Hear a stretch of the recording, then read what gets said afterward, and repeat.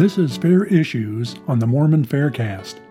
This week's article is entitled, Keeping the Faith, The Confounding at the Tower of Babel by Michael R. Ash, read by Ned Scarisbrick.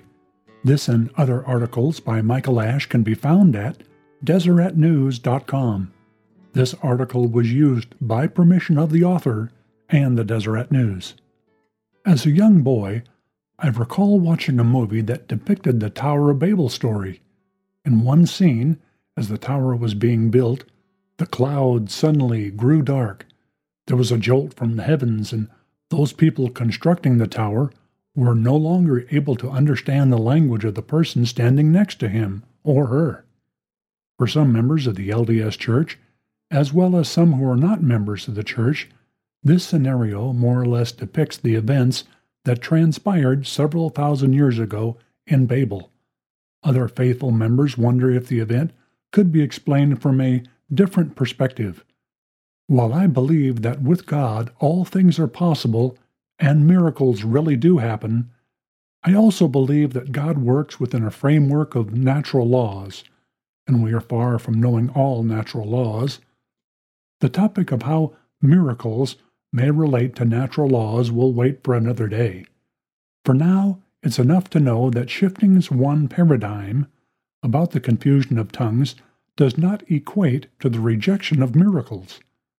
According to Ether, Jaredite history began with the great tower when the languages of the people was confounded.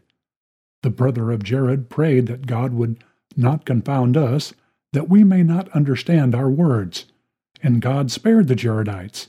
In Genesis, we are told that the people were all one, and that they had one language until God confounded their language, so they could not understand one another's speech. There are at least three different ways for a believer to interpret this event. 1. Human language changed from a single tongue to multiple tongues in a miraculous, rapid incident. 2. Hugh Nibley points out that confound means to mix up or pour together, meaning mixed up with other people, culturally, linguistically, or otherwise. The brother of Jared was afraid that we may not understand our words.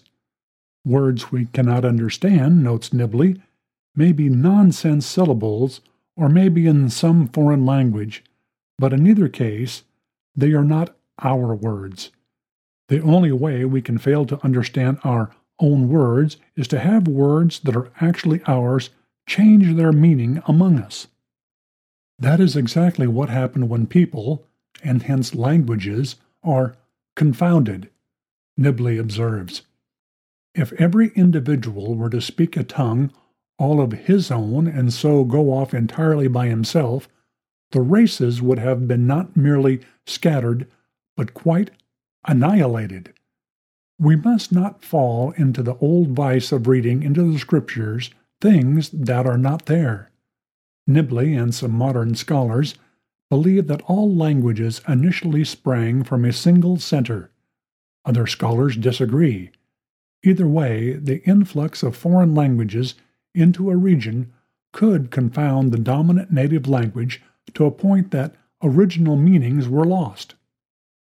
Third, for the previous discussion, it's possible that the confounding of tongues is an antitheological myth or legend that attempts to explain the divergence of languages. Anciently, such traditions were passed from generation to generation, and in pre-scientific era were never questioned for historical or scientific accuracy. While Ether's tradition maintained that the Jaredite language was not confounded, traditions from other parts of the world maintain the Old Hebrew or Proto-Indo-European were the original Adamic languages, and that they were not confounded because some people did not participate in building the tower and therefore kept the language alive. We don't have the brother of Jared's personal journal. We have Joseph's translation, which was dictated in King James vernacular, of Moroni's abridgment of Mosiah's translation of Ether long after the fact traditions. Perhaps the Tower Saga was part of the Jaredite lore, which Ether interpreted according to his cultural heritage and recorded on his plates. Ancient redactors, or abridgers, which include Moroni and Mormon, were editors who often added to or adjusted elements to fit their view of the story or to square with the conclusions they were attempting to project. Moroni would have been familiar with the brass plates and the likely inclusion of the story about the Great Tower as recorded in the Old Testament. Regardless of whether he abridged Mosiah the Younger's translation of Ether, or if he retranslated the redacted Ether's original record, it's possible that he edited the text to fit his view and understanding of Jaredite origins from the Old Testament perspective. While some believers may prefer either a literal or mythological approach to this topic, we should be careful to understand that a mythological approach doesn't mean that the Nephites were fictitious. Ancient histories and scriptures can contain mythical elements as well as actual history. Brigham Young did not believe that Adam was created from dust, calling it a baby story. And President Spencer W. Kimball said that the scriptural account of Eve being taken from Adam's rib was figurative. If the Book of Mormon was written by real ancient people, it should contain mythological elements. If you like this podcast, you can help promote it by subscribing to it in iTunes or by rating it and writing a review. Post a link on your blog and Facebook page and tell your friends about us. Questions or comments about this episode can be sent to podcast@fairlds.org or join the conversation at fairblog.org.